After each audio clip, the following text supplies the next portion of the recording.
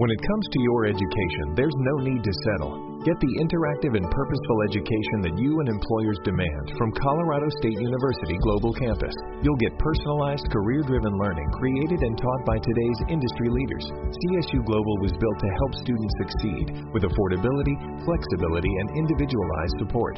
It's time to expect better. Find your path to the career you want at csuglobal.edu, where online education isn't another thing we do, it's all we do.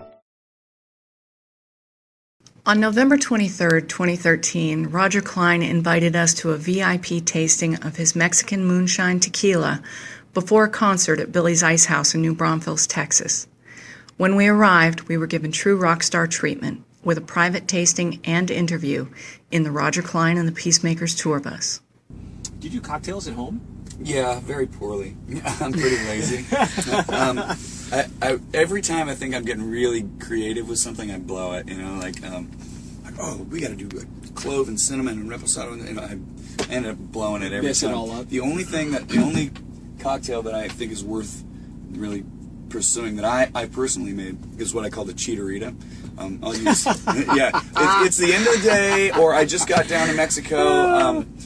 I'm too tired to crack open, a mix. And I'm a lime juice, pure lime juice guy, organic if possible. If I don't want to do all that, I'll grab our silver. And Trader Joe's and Safeway have an organic Italian soda, and I like the grapefruit. So I essentially make a fizzy Paloma. Yeah. And what I do is I go on the rocks, basically 2 to 1. 2 parts tequila to 1, no. 2 parts of the juice to 1 part tequila. And then instead of salt in the rim and stuff, I just throw salt right in there on the rocks and pour it, and it's awesome. It's like, it takes 1 minute, and it's a great cocktail. Awesome. I call it the Cheetorita. I'm out of time, I'm out of patience, and I gotta get some Roger Klein's Cheetorita. Love it.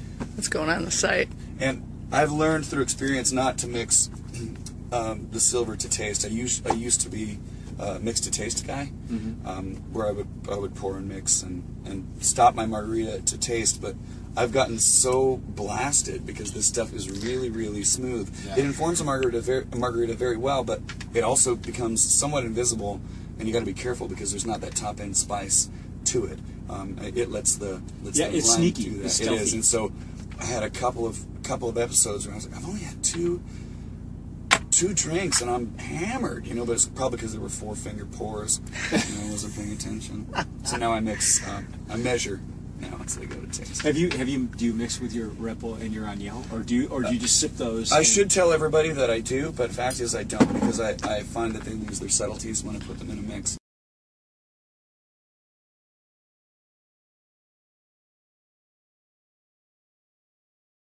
Sometimes deer like to jaywalk, or a basketball forgets to look both ways before bouncing across the street.